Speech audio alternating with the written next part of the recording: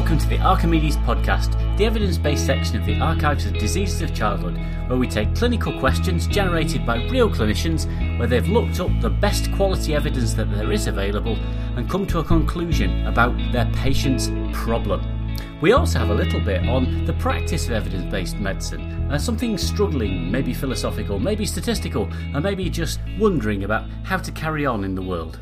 We'll open with that brief thing about how to practice evidence-based medicine with a wondering about whether pathology can ever be of any benefit.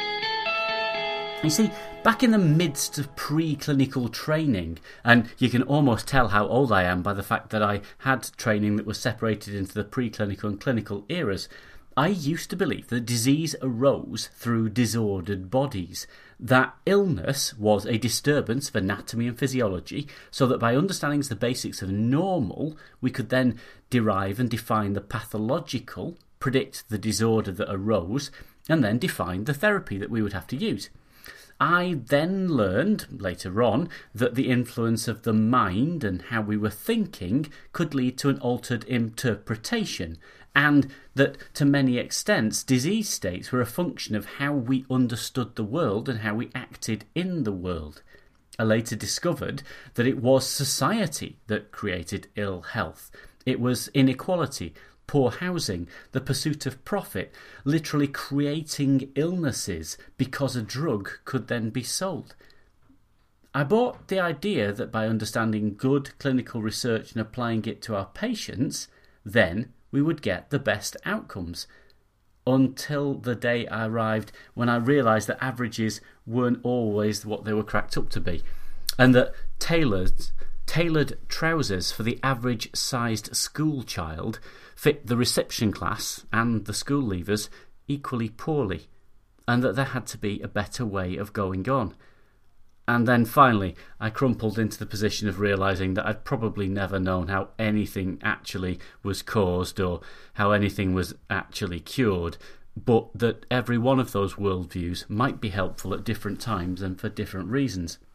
And so, despite the traditional evidence-based approach of placing pathological reasoning and bench science at the foot of the pyramid of evidence, that in itself is also defunct, I think there are times when they can both be useful. For some situations, there is a remarkably clear understanding of what causes the disease and what can fix it. If you think about something like the Philadelphia chromosome that drives chronic myeloid leukemia and blocking the disease process. But there's also times when the pathology, the anatomy, the physiology can tell us what we need to know. So, for example, if we show that the distance between dural sac and skin is 18 millimetres or so on average on ultrasound, you're not going to need a very large randomised controlled trial to show that new needles with 4 millimetres depth of penetration won't work. You see, evidence-based medicine is not the way to do stuff. It is a framework of thinking. It allows you to develop your ideas and defend a thesis, a conception that you have. It is aimed at improving the well-being of people that we work with and work for. And within that, sometimes even understanding pathology can help. Now, we've got 2 clinical questions this month. One of them is an interview with 2 of the authors, but we'll start with the one that isn't an interview, and this is a neonatal one, as is the second one. The neonatal question is about the use of customised growth charts. And you might know that in obstetrics, when the baby is sort of growing and popping inside, mums are often given a customised growth chart to show how big the baby should be and how big the baby's likely to be, so that you can get a better idea of when a baby is falling behind on its expected growth. Now, what we'll be using, or more used to using, is the UK version of the WHO growth charts, which are not based around that individual child and its development in the womb. But with the use of these customised growth charts comes a particular problem. The scenario was the admission of a 2-year-old child from the postnatal ward who had become hypothermic and hypoglycemic, went into a heated cot and was following a feeding plan which has stabilised the blood sugar. And it was admitted to control those things and getting on top of stuff. In the maternal notes there were no risk factors for sepsis, but as it's a neonate, you're already covering it, obviously, or any gestational diabetes. everything about this baby is normal. Mum is 85 kilos, but her BMI is only 24 and a bit. She's otherwise healthy. Plotting the infant's birth weight at 3.5 kilos puts it on the 25th centile on a birth chart. But the mum mentions that the obstetric team throughout the pregnancy were concerned because they thought that the baby was too small for her. It was below the 10th centile on the customised growth chart that they use, and they warned her the baby might need some extra support when it was born. And so that gets you wondering about what is the use of customised growth charts, and should we be using those instead of the WHO standards? Could using that and recognising the baby as small for gestational age for its own mother have led to recognition and treatment of the hypothermia and hypoglycemia earlier? Now, the search went away to have a look at a systematic review and a number of individual papers to try to pull together what we know about customised growth charts in babies that had just been born. What we found was 143 articles that might have been relevant, and they were screened through title, abstract, and 12 of them were looked at in full text before being thrown out, and 10 of them included in the end. What they did was examine a number of different types of approaches to the customised growth chart and a number of different sorts of adverse neonatal outcomes, and this in itself causes problems in bringing together a unified whole understanding of whether they work or not.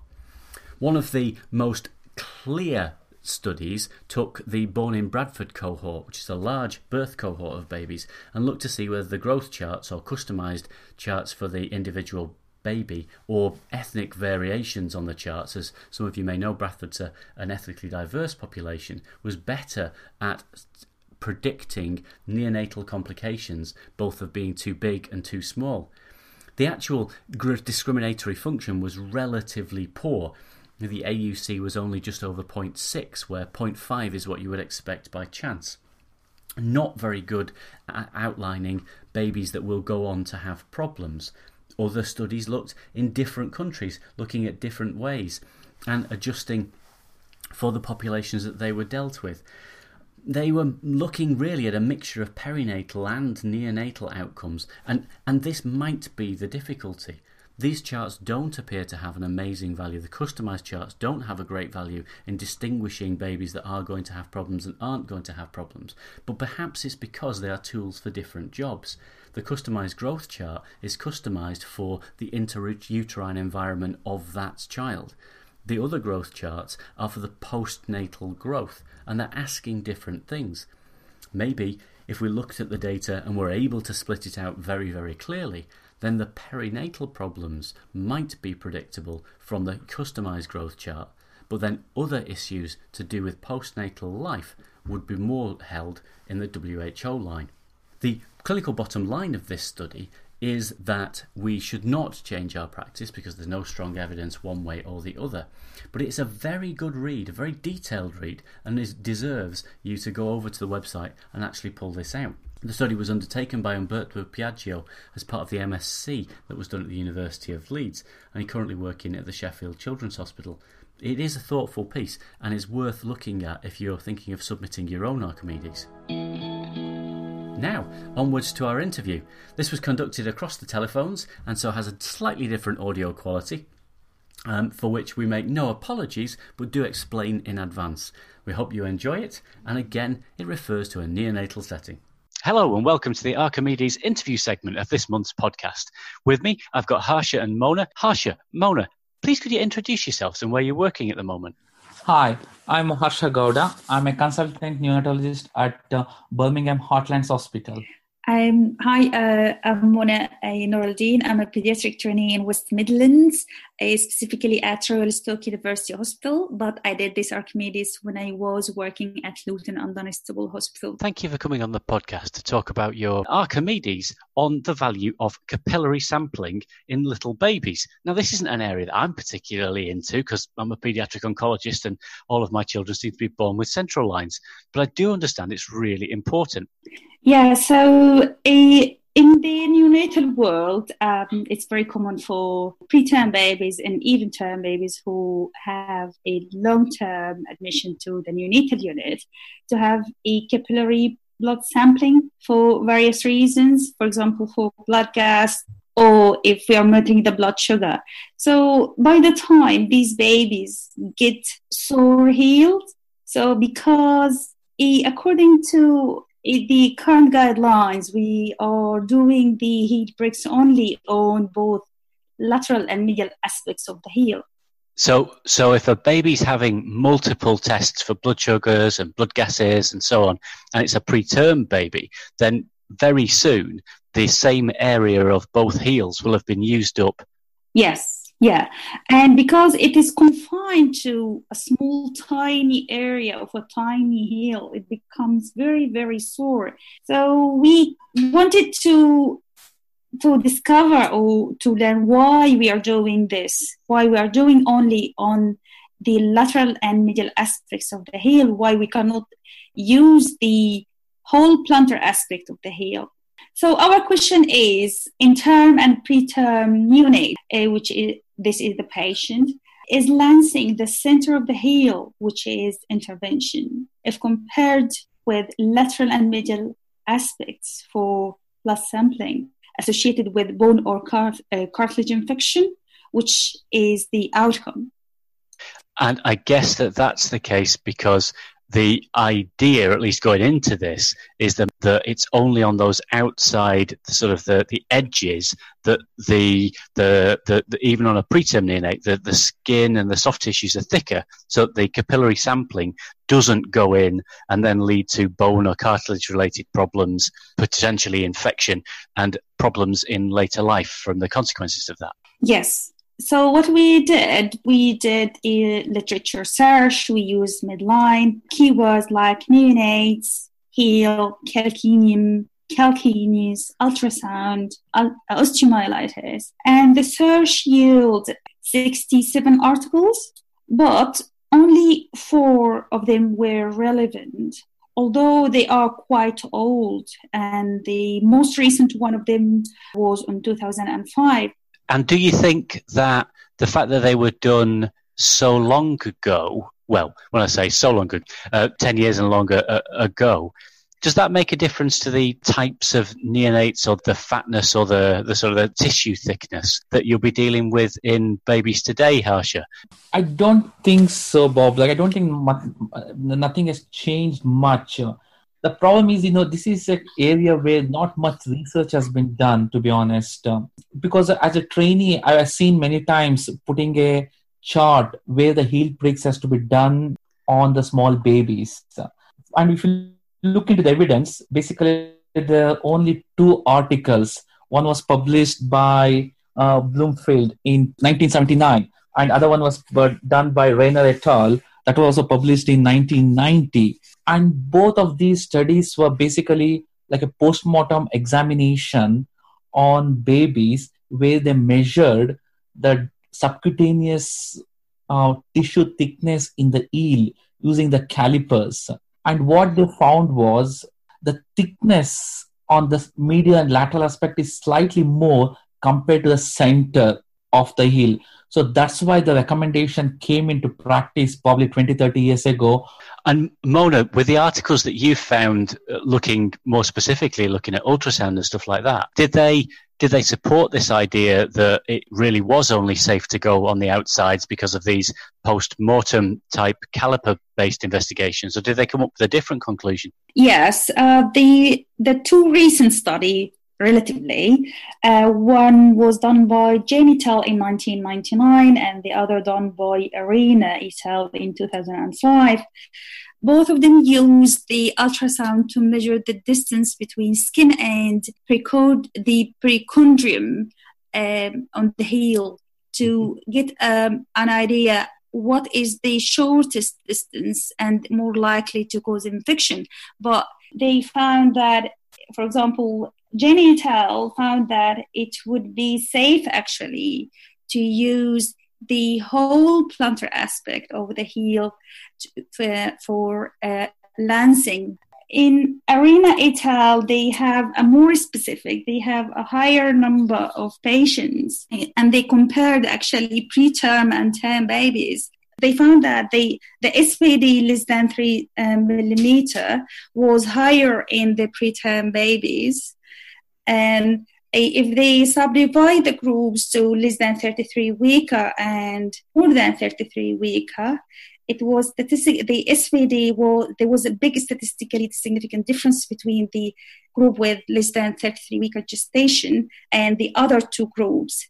So from their recommendation that it could be safe to use the automated lancets on the whole plantar aspects in babies more than 33 weeker, but they were not sure whether we can use it in babies less than 33 weeker or not. Given that there is a difference between term and preterm and distances, which it calls the conclusion about the smallest preterm babies a little bit more insecure, a little bit more uncertain on that conclusion compared to the one on the basis of the term babies, I guess. Yeah. And so, Harsha, given where the initial recommendations from and the data that you found, although the data isn't extensive, there aren't thousands of RCTs on this, what's the sort of the clinical conclusion that you can draw for this for people practicing in neonatology and not wanting to rip up the outside parts of the heels of these small babies? Yes, absolutely. The main issue is even the lancing, the lancing instrument, what we use has evolved over the last 30, 40 years. Previously, like probably 30 years back, they used to use just needles to prick the sole. But nowadays, we use the automated lancets. That has made a huge change in how we lance the preterm babies.